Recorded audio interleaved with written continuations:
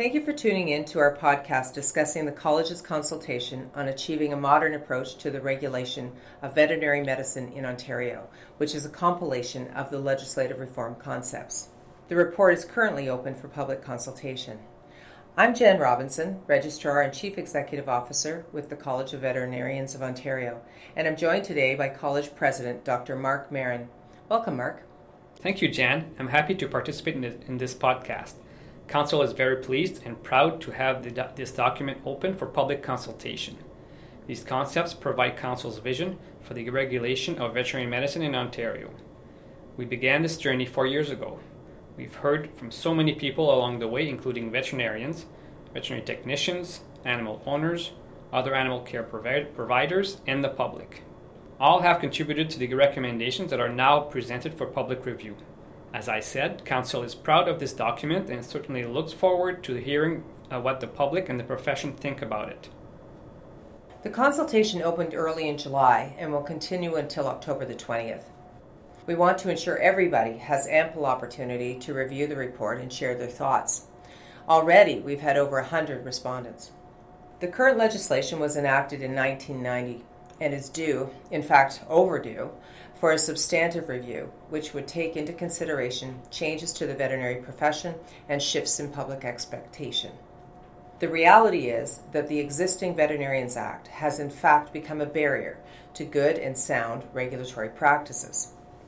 Specific issues include the lack of efficiency and transparency of the complaints and discipline processes, a mismatch between the current exclusive scope of practice model and public expectation to have choices in selecting a provider for low-risk animal health care activities, and a lack of focus on quality assurance mechanisms that manage risks in practice and support public protection. There is no doubt that reforming legislation is a big deal for any profession. This is Council's decision, and it has supported open dialogue throughout this process, making every effort to keep the public and the profession informed and engaged to support a robust process. Our Legislative Reform Oversight Advisory Group was appointed by Council and has provided leadership and guidance. 3 additional working groups were also at work reviewing the current scope of practice, identifying improvements to the screening and remediation functions of the college, and considering legislative language related to mandatory quality assurance. All groups included council members, senior college staff, veterinarians, government representatives, association representatives, and representatives from other regulatory bodies. Lots of people. Following the consultation, Council plans to have final recommendations in place to present to the provincial government early in 2018. That provides a bit of background, and that brings us to our current consultation. We'll now look at a few of the key concepts and explain the process for participating in the consultation. Just before we get to the key concepts, I want to add that Council is very appreciative of the contributions from the working groups. Their expertise and guidance has been extremely helpful in defining the proposed concepts for consideration. The proposed concepts identify key areas for government's consideration in modernizing the existing Veterinarians Act.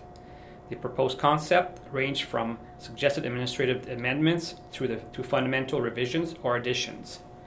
Key concepts recommended for change include recognizing veterinary medicine as a system and acknowledging the skill set of veterinary technicians within the team. Acknowledging that certain healthcare activities such as massage therapy, manual therapy, and other alternatives should be available directly to animal owners rather than under the delegation of a veterinarian. Introducing mandatory quality assurance program for veterinarians, increasing public member representation on council and committees, permitting interim suspensions and emergency investigations to take place swiftly in high-risk circumstances, and increasing the information provided about veterinarians on the public register, including the posting of notices of hearing. We won't be going over every single proposed concept in this podcast. However, all 19 proposed concepts can be found in the consultation document, Achieving a Modern Approach to the Regulation of Veterinary Medicine in Ontario, which is now available in the consultation section of the college's website.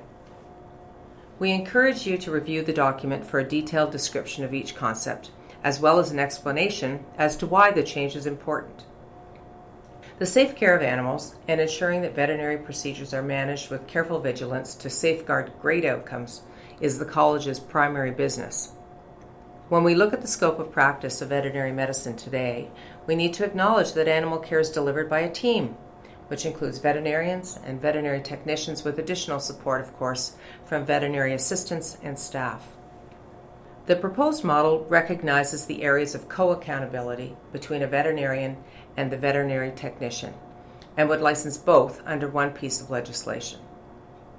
The concept paper details the activities which are authorized to veterinarians and the subset of activities authorized to veterinary technicians.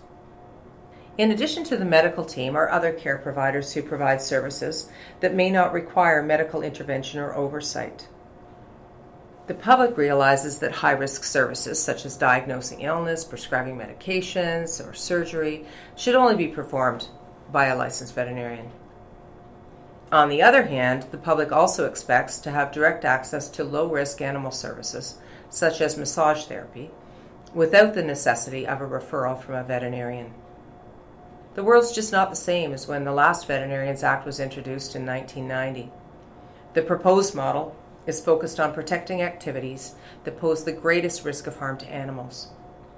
The aim is to acknowledge changing public expectation and, of course, balancing this with the need for the protection of animals. A chart of all authorized activities is available in the report. A new definition of veterinary medicine, a risk of harm clause, and title protection are also proposed as part of the scope of practice model. Jan, this is such an important area of the proposal. The proposed scope of practice model is central to the college's legislative reform initiative. The model was circulated for consultation earlier this year, and Council was pleased to see it received a very positive response. We mentioned public expectations and managing risk earlier, and those are two important factors supporting the recommendation for a mandatory quality assurance program. Most human health professions include a provision for quality assurance in their legislation. However, the current Veterinarians Act makes no mention of quality assurance. A mandatory program would support quality and safety in practice and also support veterinarians in maintaining their competence throughout their careers. Through a mandatory quality assurance program, veterinarians would be guided in those areas where development of additional knowledge, skills, and judgment may be appropriate. Equally important, the public would be assured that veterinarians' practice is consistent with college standards.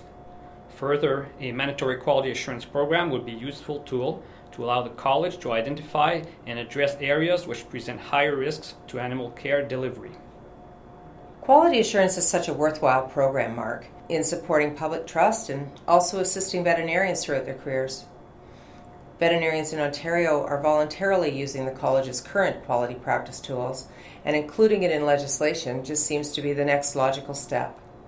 Let's now take a look at the proposed changes to council composition.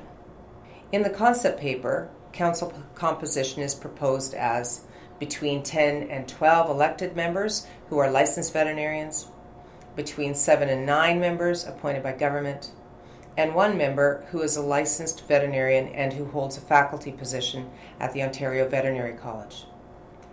This is a change from what we have currently.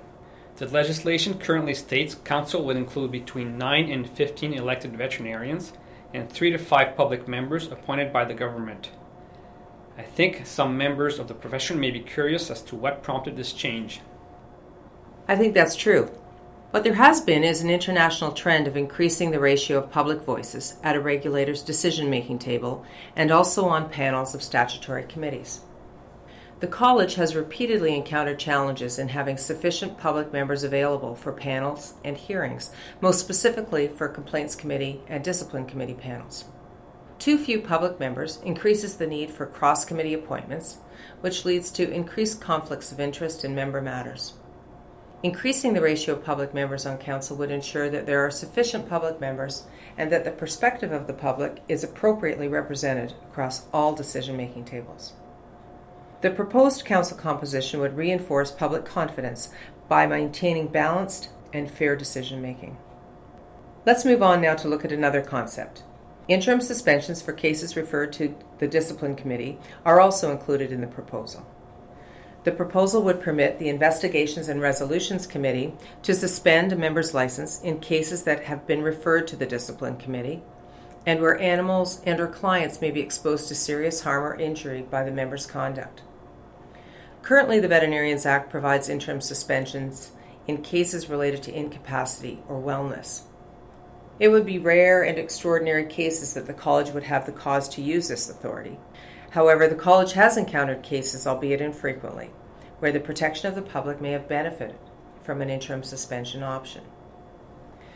I think that highlights one of the key motivations for our legislative reform project, ensuring the college has the tools it needs to do its job. It would be our hope to never need to use interim suspension provision you mentioned, but the public interest is best served if we have the tool for those rare and extraordinary cases. Let's now take a look at the proposal to expand the public register.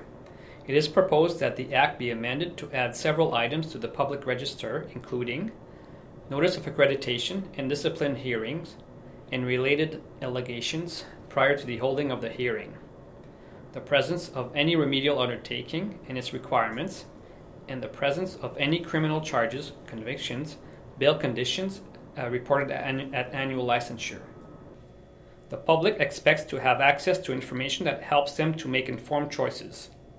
The college recognizes that such publication must be balanced by fairness and privacy with respect to the licensed members. Taking steps to increase the amount of transparency with respect to the college's public register would be in the public interest by allowing for greater public protection. Criminal charges and convictions are already public information. Adding these new items to the public register would help the public obtain a full history of a licensed member in one place and assist them in making informed decisions about a veterinarian. As we mentioned earlier, these are just a few of the proposed concepts. There are 19 in total, and all can be found in the document Achieving a Modern Approach to the Regulation of Veterinary Medicine in Ontario. The consultation is now open and can be found on the college website at www.cvo.org/public consultations. You can download the document and share your thoughts on the concepts through a survey tool. Everyone is encouraged to participate in this consultation and contribute to how veterinary medicine is delivered in the province. Whether you're a consumer of veterinary services, a new DVM graduate just beginning your career, or looking forward to retirement, your perspective and insight is valuable and greatly appreciated by the Council. Council will review the consultation responses later this year and, with the benefit of your input, will determine the final recommendations that will be presented to the Ontario Ministry of Agriculture, Food and Rural Affairs early in 2018. This is an exciting task before the college, and with your help, we can ensure the future version of Veterinarians Act serves the public for years to come. There's a lot of information to absorb in this consultation, and the college is making every effort to assist you in understanding what is being proposed. Mark and I will be hosting meetings in October to meet with you personally and answer any questions you may have. Our meetings will be held in London, Toronto, Thunder Bay, Ottawa, and Kingston. So watch for registration details on the college's website. For those of you who won't be able to meet with us in person, we will also be hosting a webinar in September. And of course, if you have any questions about what's being proposed, you're always welcome to get in touch with the college. Thank you, Mark, for joining me as president and as a representative of council for this podcast to provide an overview of the key concepts contained in Achieving a Modern Approach to the Regulation of Veterinary Medicine in Ontario. Thanks for tuning in. We hope you found this to be useful and informative.